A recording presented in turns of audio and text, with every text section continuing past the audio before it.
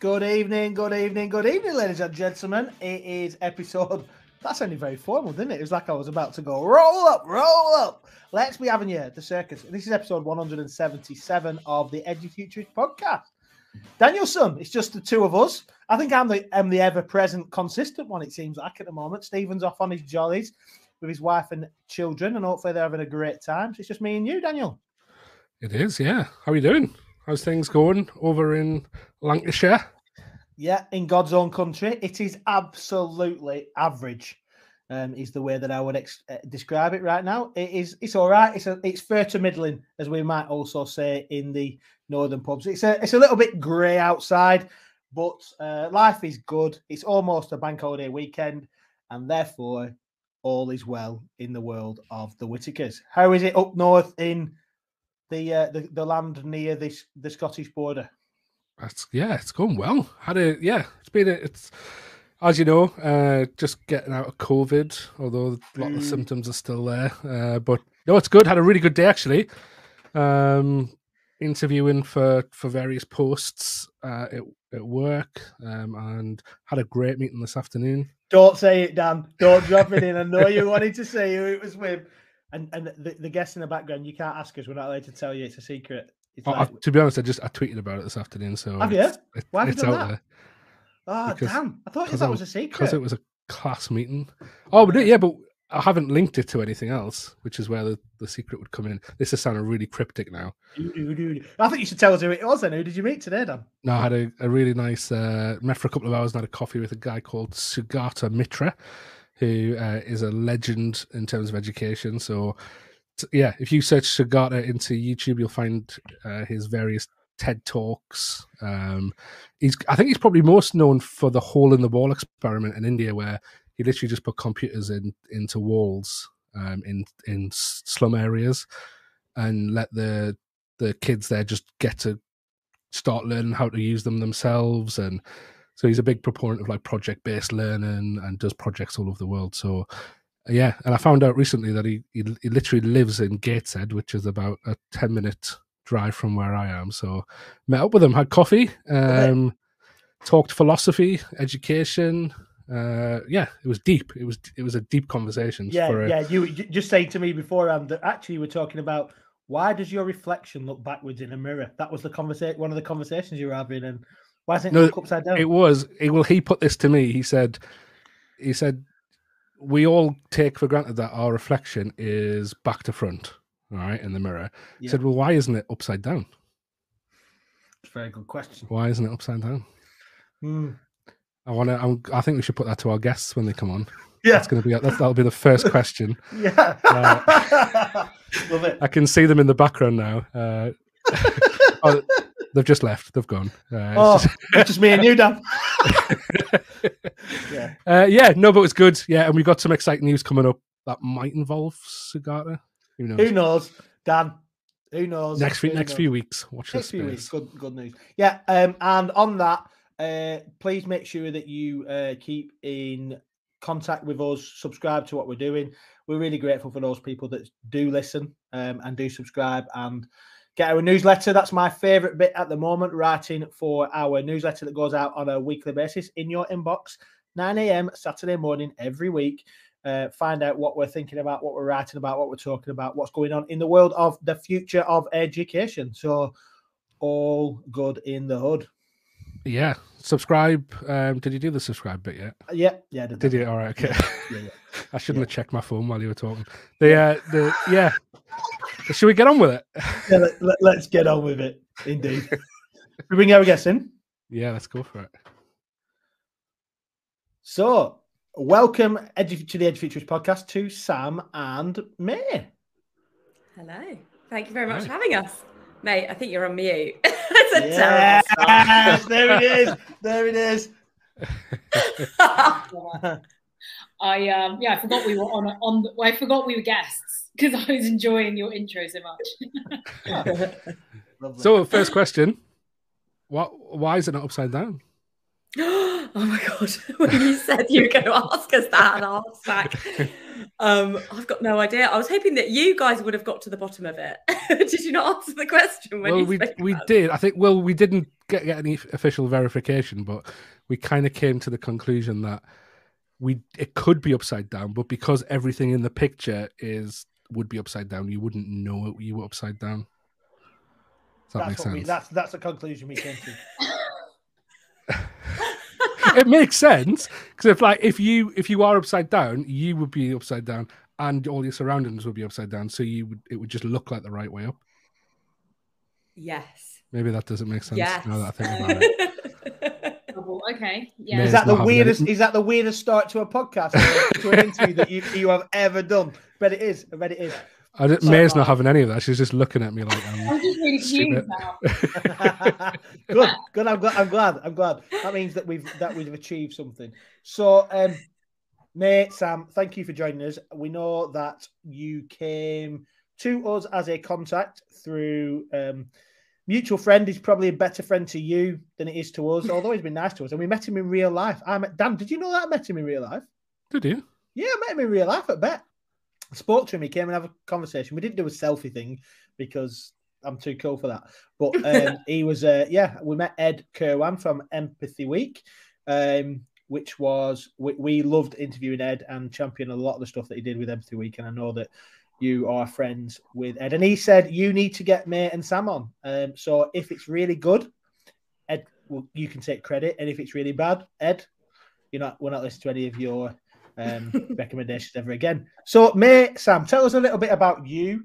Tell us a little bit about your backgrounds and why you've come on the Edge Futurist podcast today.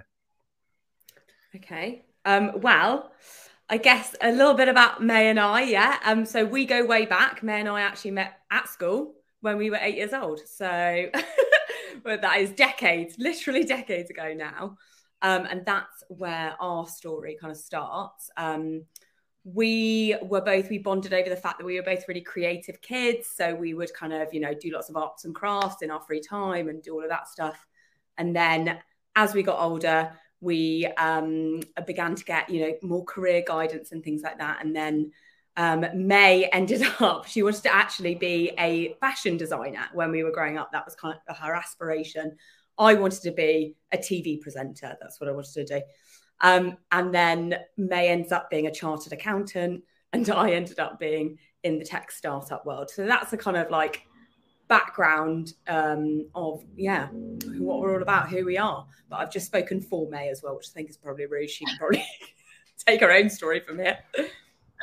Well, yeah, I think as, Eric, what we do now is all around career education. So a lot of it was based on our own experience. And for me personally, growing up in an Asian family, Asian parents, first generation immigrants, they only had 3 options for me, which was accounting, lawyer, like being a lawyer or doctor. And so when it came to my career, I just had no options. I didn't even know what was out there. The fashion dream, was squashed pretty early on. And then, was an accountant at the age of 21 and not enjoying life. So Sam and I would meet up regularly as best friends do and just be like, what had happened to our, career dreams and aspirations. So, it's, so from being 8-year-old to now being Eric. So how did that come about then? So how did you just kind of decide, well, our day-to-day jobs aren't great, shall we do something else? Or was it a bit more organic than that? Let us know what happened. So I think it was always just a burning kind of thing in the back of our heads, just to be like, we really want to help other young people because we know that other young people have felt the same way, especially in the creative individuals, creative thinkers. There's really not much guidance at school, just in general around the creative industries. So we've always, I guess, done we started a blog, we tried to host events and tried to find people in the creative industries to interview and just ask them, how did they get into their jobs? So it was always a side thing. And then we decided to quit our jobs, which sounds ludicrous. I was on a good paying accountancy job that I'm sure many people would die for. I wasn't. I was made redundant, so I was like, May, do you want to quit your well-paying job? Come and work with me. So that was actually a sign for us, because we've been doing stuff on the side, like I said, the blog, like videos and all this stuff, and then Sam, was made redundant, not because she wasn't very good. Caveat. Sure. But yeah, to us that was a real big sign, because essentially Sam got a payout. Do you know what I mean? And like you suddenly had money that you could use to live on, and I had basically saved, you know, a couple of months. So we were like, yeah, let's just do it. This is the time. I think we were like 23. Yeah. 23. Yeah. So like, you know, no responsibilities. Risk, we didn't care about risk, you know what I mean? I'm sorry, like taking all this risk, and we quit. And then honestly, we didn't have any income. The magazine, the blog, we thought we were going to make advertising from the blog. Like honestly, less than 10 people were reading the blog. Yeah. And so we basically had to like work out what we could do to make money. And Sam had done a bit of videography, self-taught videography in her last job. So we were like, let's just do that. And I actually learnt everything from YouTube as well. Sam also taught me a few things, but yeah, both self-taught videographers, and did that for like 4 years, just like paying the rent and bread and butter through that. And then Eric kind of just came off the back of that. We were just still kind of trying to work out what form it could be. And so, yeah, we basically became one of the UK's largest creative career festivals. So we originally started in the event space. Yeah. So yeah. So I've done a little bit of digging, and obviously it was a blog. It was a festival, Eric Fest, and then obviously it's evolved into being the app that it is now. And first thing is, I suppose, when you've got what I've picked up in terms of the research that I've done, is that it takes some amount of resilience to think, I know there's something in this, but I need to pivot again. And so, like, I think it was Churchill that said, I'm gonna absolutely ruin one of the greatest leaders this country's ever had. But he says something about success is going from one failure to another with no loss of enthusiasm. And it's something like that. It's certainly about that, moving from one setback to another without losing enthusiasm. How did you do that? Before we get into what Eric is and why it's important, because I think that's a crux that we can take from this. Yeah, I think it's so true. Do you know, I think it's so interesting. May and I are constantly hearing about businesses that, you know, end up being really successful, but they've actually been going in the background for like 10, 20 years before they actually before everyone knows their name. And so I do think like perseverance is like one of the most important attributes that you have to have as a founder of a business, because you are not going to get it right the first time. And actually, I think what May and I have learned over time is having that flexibility with the business, being able to and willing to pivot at any opportunity, means that you are just like constantly learning more about your business. The definition of insanity is doing the same thing over and over and over again and getting the same results and expecting different results. And so it's the same theory with the business. If you have the same model for a business and literally no one is resonating with it, or it's not the right market or whatever, you have to change it. You have to be flexible. You have to pivot. So, yeah, 100%. And when I hear the word pivot, the only thing that goes in my mind is that Friends episode. Pivot! Yeah. So we're on this run. But no, you're absolutely right, and I love that idea of just that resilience. And actually, nobody was an overnight success, were they? It's very, very rare to see somebody like you think about.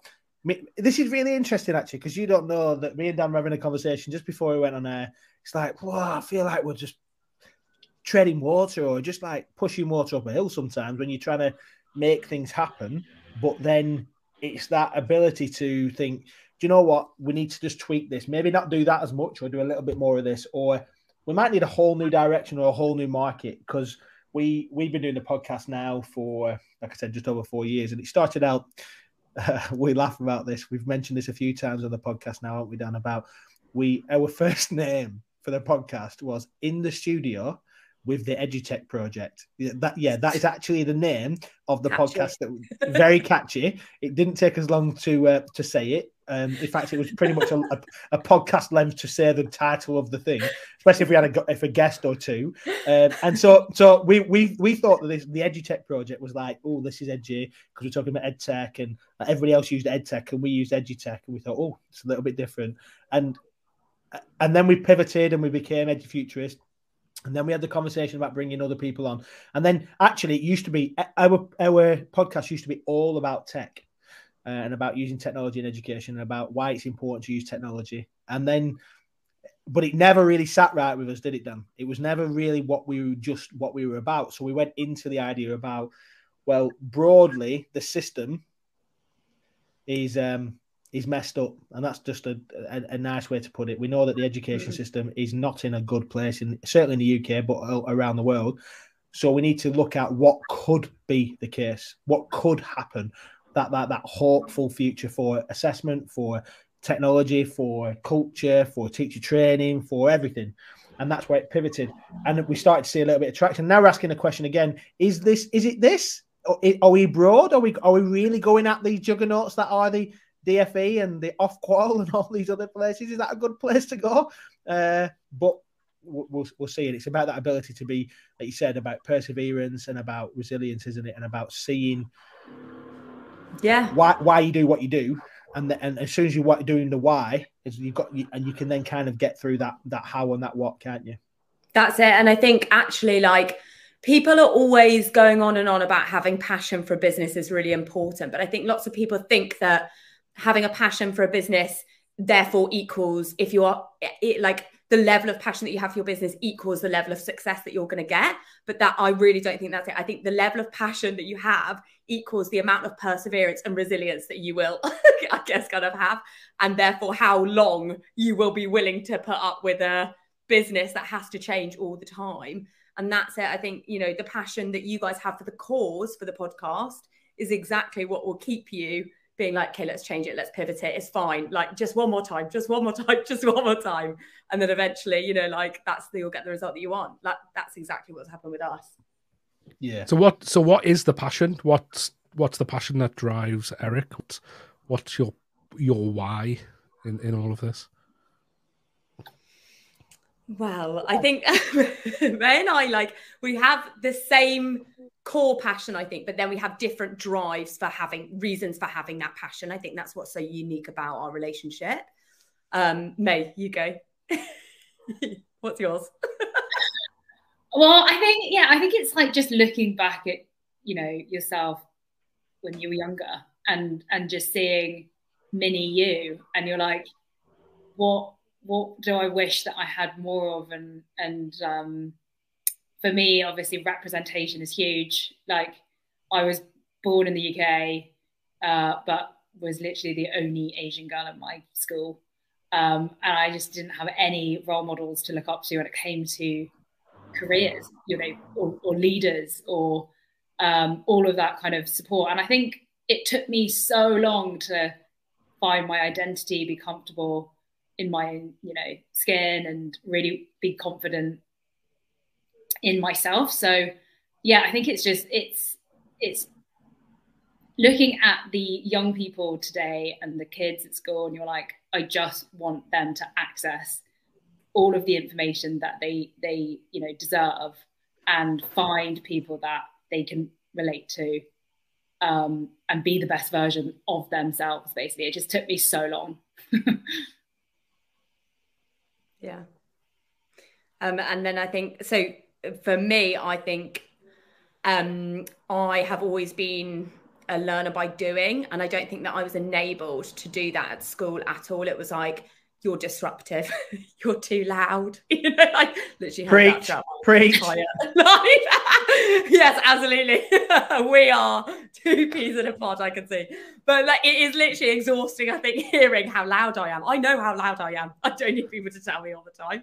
And like when I was at school, like it was literally like perpetual. It was like, you're such a distraction. You're so loud. You need to sit down. And it's like, I physically don't know how I can do that.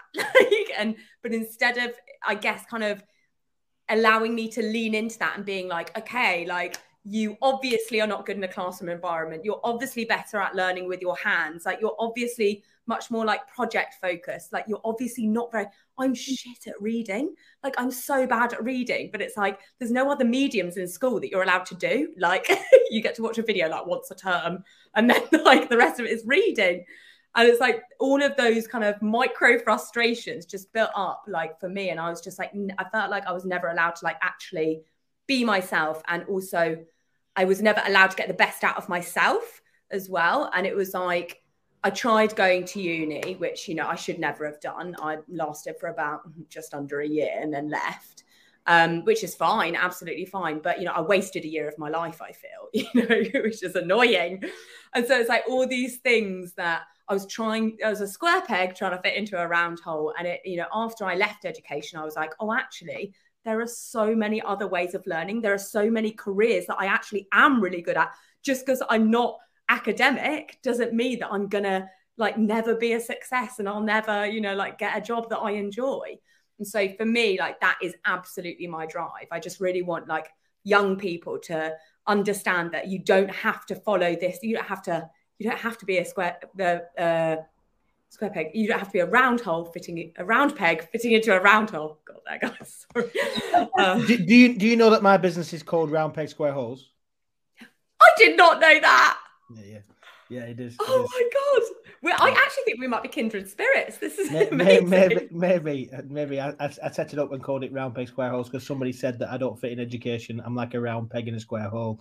No, square peg in a round hole. And I just went, okay, love that. So I flipped it around and called my business Round Peg Square Holes. So yeah. Oh my God! Look at that. Yeah, maybe. I think you are the round peg, Sam. So I think it's interesting. So the why it comes from there, in that this idea. There's a personal why, isn't there? There's an emotive why. There's an identity why, for both of you. But then there must be a better way to do this. And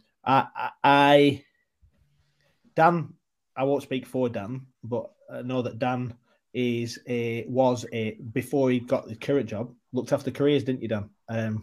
In school, so that'll lead us nicely into. He did it really well, though. He wasn't like traditional careers education. Dan was the best careers educator you've ever seen in your whole life. But I think we'll get into that. So Eric was birthed out of this why. And by the way, the social media that you did around Eric being birthed, I genuinely thought you were holding a baby. I didn't know what Eric was. I didn't know why it was called Eric. I had no idea, and we'll get into that in a moment, hopefully. But Ed said that you were doing this app thing, and I was like, there's a LinkedIn post about May and Sam have had a baby. I was like, oh, great, lovely. And I thought you're holding a bit on. If anybody's not seen it, you need to find this picture. You're holding what looks like a baby in your arms, and actually it is a mobile phone with the Eric app on it. So Eric was birthed literally from May and Sam's why. Talk to us about Eric. In fact, can we start with why Eric? Because you must get asked that question a million times. Yeah. Why did you call it Eric? I know. So the thing is, it's not a very interesting story. That's why we don't really like to tell anyone. It's quite boring. It's essentially an acronym. So it stands for Empower, Represent, Immerse, Create, which is like the journey that we want young people to go through. But yeah, we just kind of came up with those words, put them together. We had rice at one point, and then Eric came about, and we just thought it was actually really funny because you should have called it rice. You should have called it rice. You should have called it rice. Why didn't you call it rice? Well, we thought people would be very confused when they turned up. They'd be like, this was a rice festival. Yeah, because this is for the festival. So we were like, rice festival? People are going to get that wrong. Love it, love it. So funny. Did you get anybody dressing up as like Eric the Red or Eric the Viking or Eric Cantona? None of these things? No. I don't know how you would dress up as Eric Cantona. He's just like a normal... You just put your collar up and then you became Eric Cantona. Oh, okay, right. Yeah, Oh, obviously. Yeah. Sorry, carry on. You were telling the story about that Eric means that. Sorry. No, and then we just came up with those words that we thought that we represented, and then Eric came about, and we were just I think we came up with the name in 10 minutes, and then we were like, yeah, that sounds hilarious, love it, and we really like TED. TED Talks, a name, and just kind of came from there. Yeah. Is TED an acronym? I didn't know that. Yeah, I think it's technology, education. I think it's education and design. I think that's it. It's either technology, education and design, or technology, engineering and design. I never know which one. Yeah, but it is. Yeah, it is an acronym. Wow. So what? Well, yeah. Ben's trying to talk. He's on mute. Technology, entertainment, and design. It's not entertainment. Oh God, I've been getting that wrong. I came up with. I think it would be education. Oh no, it is. So some people said technology, entertainment. Actually, some other people say it's TED. No, sorry. On TED, it's technology, education, design. Sorry. Oh, education. Is there like a petition for it to be? Bloody Google. It's because I went on Google and looked for it there. Someone's changed the Wikipedia. Yeah. Oh dear. So what is Eric then? So we know it started out as a blog, then it was a festival. But so what is this app now? Who's it for, and what can be done with it? Yes. Okay. So our Eric has always been giving career education about the creative industries to young people. Like that's always been the message. It's just the vehicle has changed over time. So in its current format with the app, what we do is we actually aggregate all of the best career content from across the internet that is about careers in the creative industries.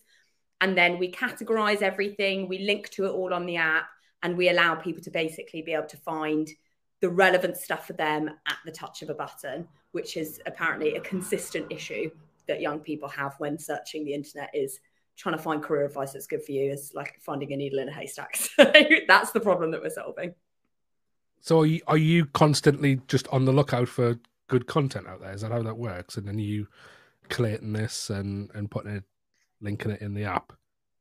Yeah. So we have a content scout in-house, which is great, and a content curator as well to make sure that it's not just like literally anything or like damaging. And then our community as well, our community of young people who do use the app already. And we have quite a loyal community of young creatives. They actually submit content as well. So they recommend content that they found really good for them. So it's kind of a user generated.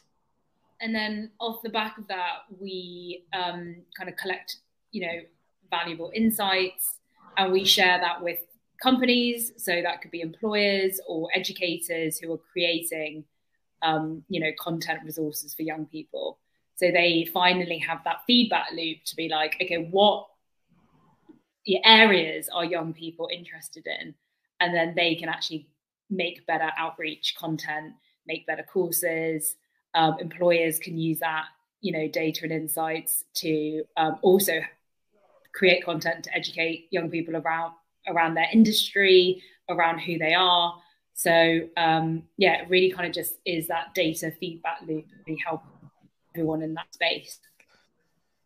So if you're a company who gets these insights, is that then that they are perhaps they're getting insights to say this is what young people are interested in, this is what the skills that they've got, and then therefore creating jobs around that and responsibility around that? Or is it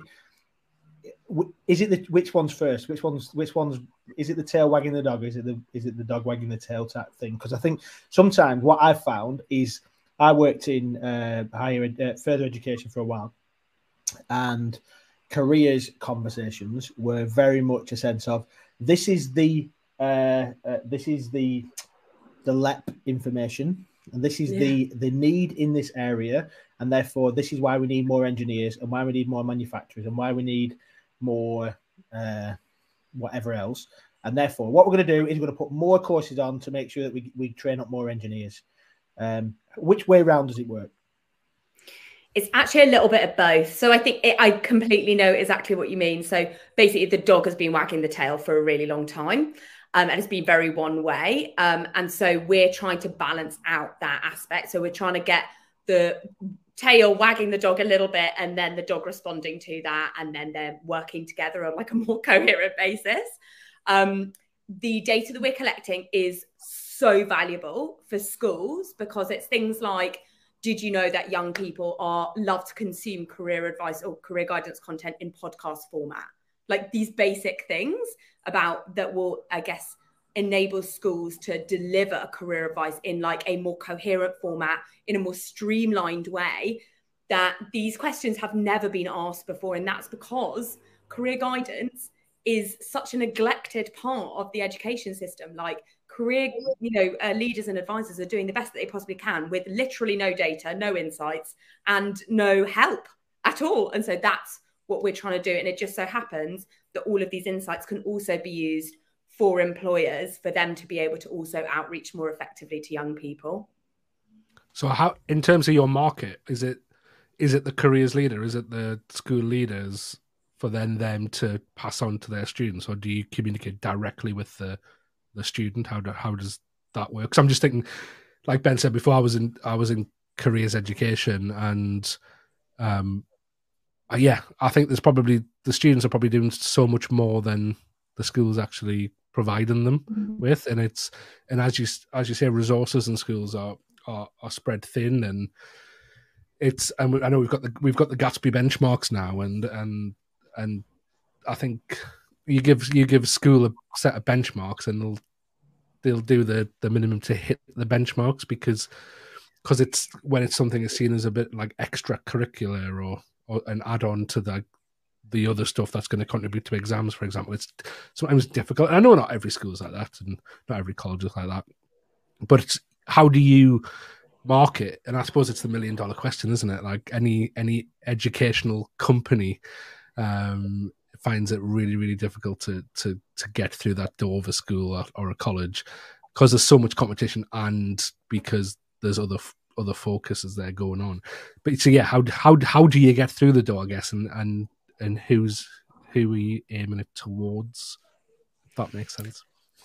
I was going to say both. And it helps, absolutely both. But it helps that the app is completely free for schools and young people to use. So that is obviously a highly competitive message that people respond to very positively.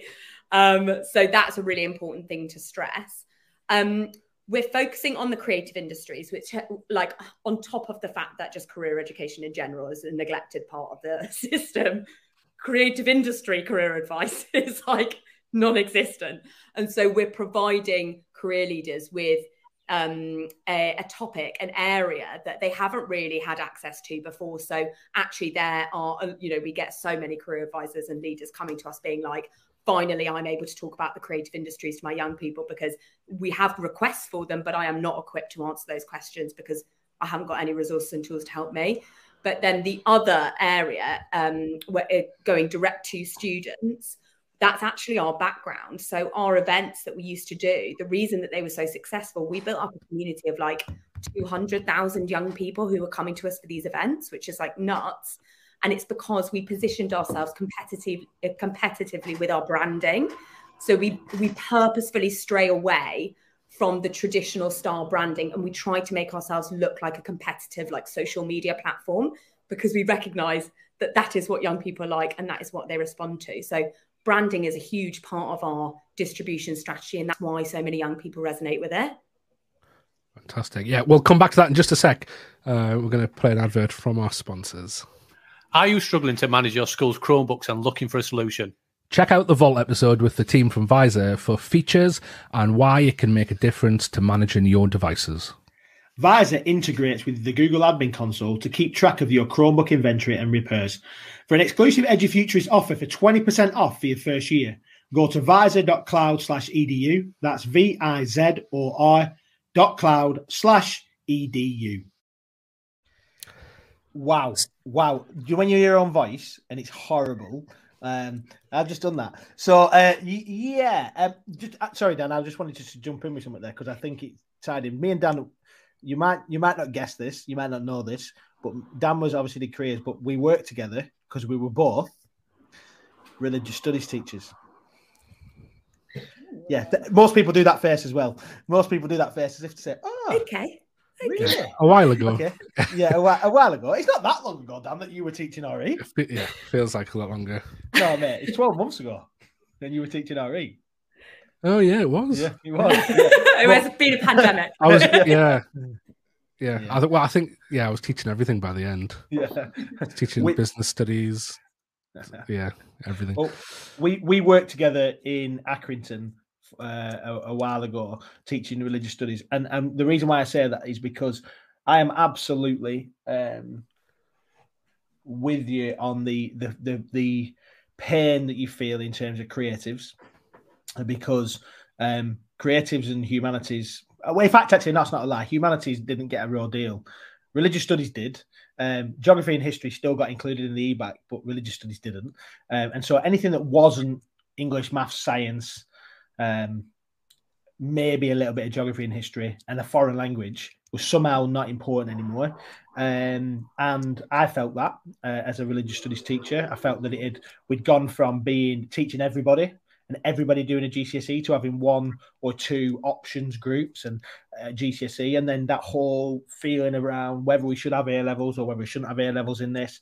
Same thing happened to creatives, like the curriculum time dropped down. So, yeah, I know you're talking about careers education, but you're talking about particular careers in the creatives, because somehow we've created almost a two-tier system, haven't we? Or maybe more than two-tier system within our education system, and probably maybe a societal thing as well, where STEM is the most important thing in the world, or English and maths are the most important GCSEs you can get. They're even worth double in Progress 8, everybody. Maths and English, that's important. They're worth double.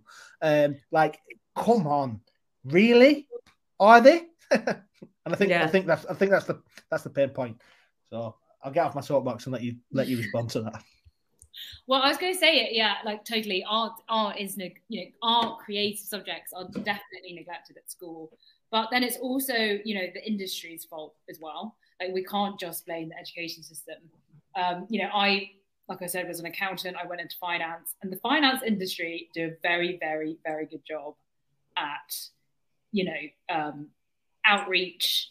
They send great materials to schools. Teachers know exactly what the career pathway is into finance. You do this, X, Y, Z. But when it comes to the creative industries, I think it's just, been a very closed off industry. But now the creative industries is really struggling in terms of talent, skills shortages. They're one of I think they are the fastest growing sector in the UK.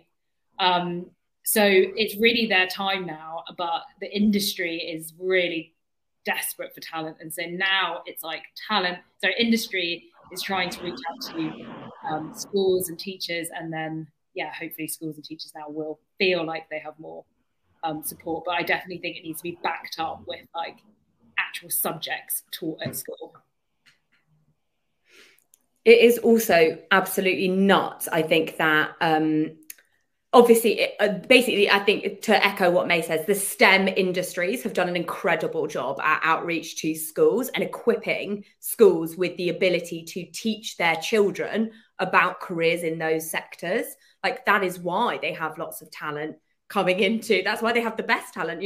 There's a reason that Google gets like all the best developers that have like, lifelong ambitions to get jobs at Google. It's because kids at the age of 4 years old know about Google. It's been a name on their lips for like the entirety of their lives. So brand awareness of those, I guess kind of those industries that position themselves as early as that is incredibly high. And they get so many young people applying for their jobs.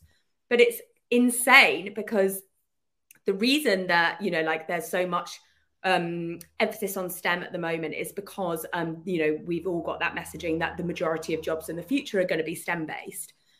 60% of kids at primary school now will have jobs that are hybrids of creative and STEM. So creativity is just as important for the future. But exactly what May says, the creative industries have done the world's worst job at reaching out to young people as early as STEM.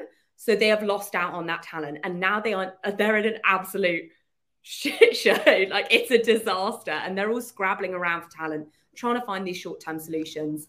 The only solution that works is educating kids in school about their career options within your industry. Yeah, I think it's interesting, the recruiting talent and the talent shortage. Like, I did that silly thing of going from one extreme to the other. So I did about religious studies, make believe, into like concrete things, digital, like not the, you know, like the total opposite ends of the spectrum. And the digital skill shortage in the UK, particularly in the UK, is just off the charts. In comparison, at one point they were talking about there were 50,000 too few people for the jobs that needed filling, and that is just like, so we haven't got coders, we haven't got digital marketers, we haven't got creatives, we haven't got designers, we haven't got enough of them, and it's in terms of that kind of what we're talking about there, that I don't want to go on like a finger point and say, well, it was because we didn't have a focus on this and the education secretaries didn't do that, and they all had this, there was this pressure from industry that said we needed more of this and Britain needs to be an industrial nation and all those kind of things. But there are some things that we probably need to consider, creating some benchmarks and saying these, you're going to be judged against this by Ofsted and by something else is one step. But ultimately, and I think we all agree this, that you've got to put your money where your mouth is. And the funding cuts in real time to this element in our education system are horrendous, and that needs to be addressed. Massively. Yeah, I think we just undervalue creativity in general as a society, which is horrific, especially considering it's one of the UK's biggest exports. Like, we should really be encouraging kids. We should be ploughing as much money into it as possible at school. But for some reason, the government doesn't seem to value it at all. And it's depressing, so depressing. I was so shocked when I heard, when I found out actually the reality of funding and, how much money and time and resources that career leaders get. I think before coming into this, that was something that we didn't really know. We were kind of coming into it from being a young person ourselves. And yeah, we've just done so much research, actually asking people what it's like, on the ground. And it's shocking. It is absolutely shocking. Yeah, it's usually some teachers got a TLA, haven't they, for responsibility for it, and they've got to somehow do all the work experience, do all the careers, do all that. It's a massive shame. I think what you're trying to do is trying to disrupt that industry, isn't it? And we've talked about disruption. We talk about positive disruption a lot on the podcast because we think actually we shouldn't settle for the status quo. We talk about Danny Miller's formula for change, about dissatisfaction with the status quo is the most important thing that's going to lead to change, as long as we've got next steps and that overcomes the resistance to the change. I think the whole concept here that we're talking about is we want to do something that's positive and then disrupt as well. So in terms of disruptors, you've obviously done disruption. You're doing things, and you've done things like festivals and whatever else. Why do you think that disruption? Why does it matter? Other than the fact of if we don't, we're going to be screwed. Wow. Yeah. I mean, you've got to progress as a society, right?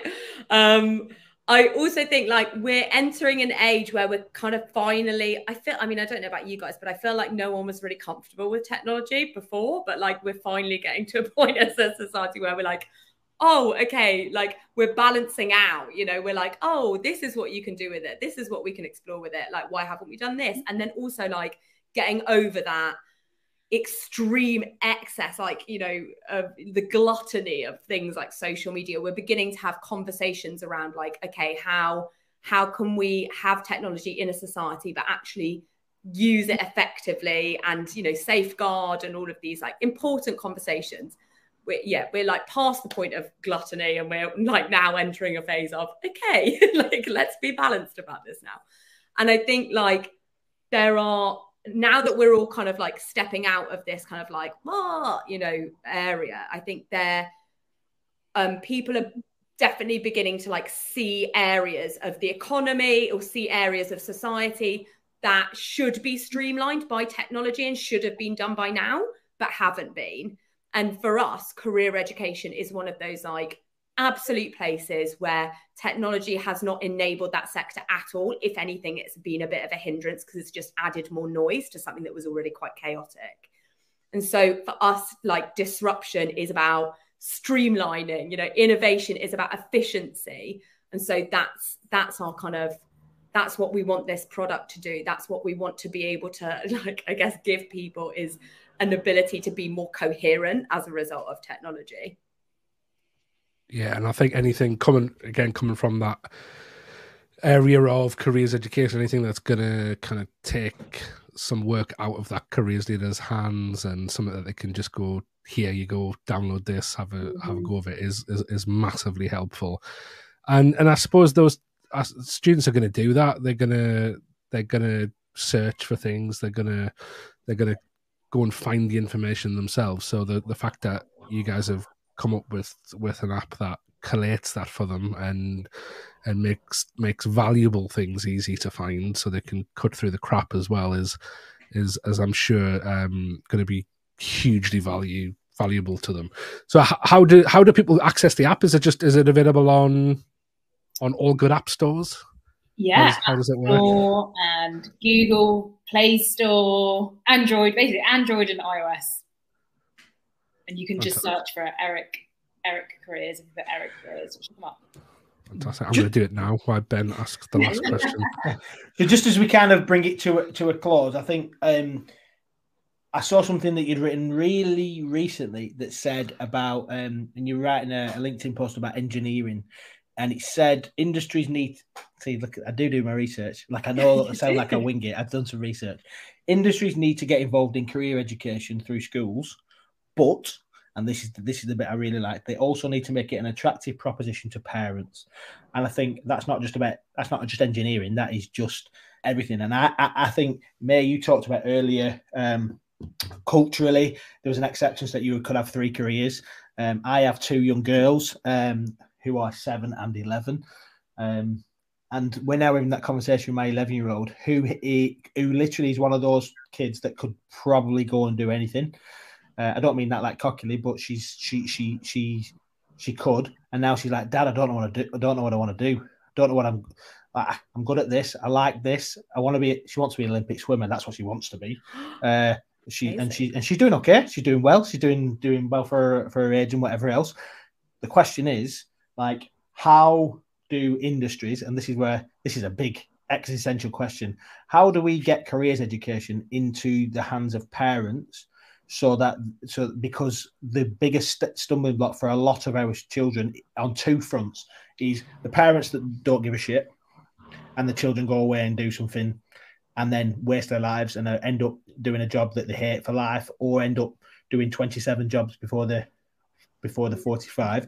Or on the other side, those parents were like, you will do this, you must do this. And I think that's I had a little bit of the wrong side. My mum and dad were like, yeah, go on, do what you want to do. They love me, they let me do what I want. They sent me to a grammar school and then got a scholarship to go and do all that kind of stuff, and that was all great.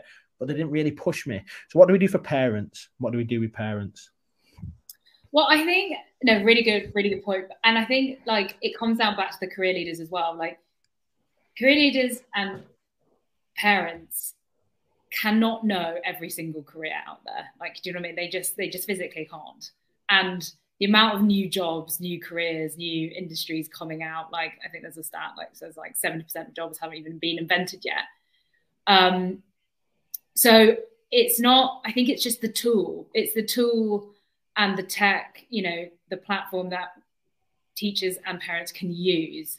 So it's just enabling them to have those conversations and have a place to signpost their, kids to.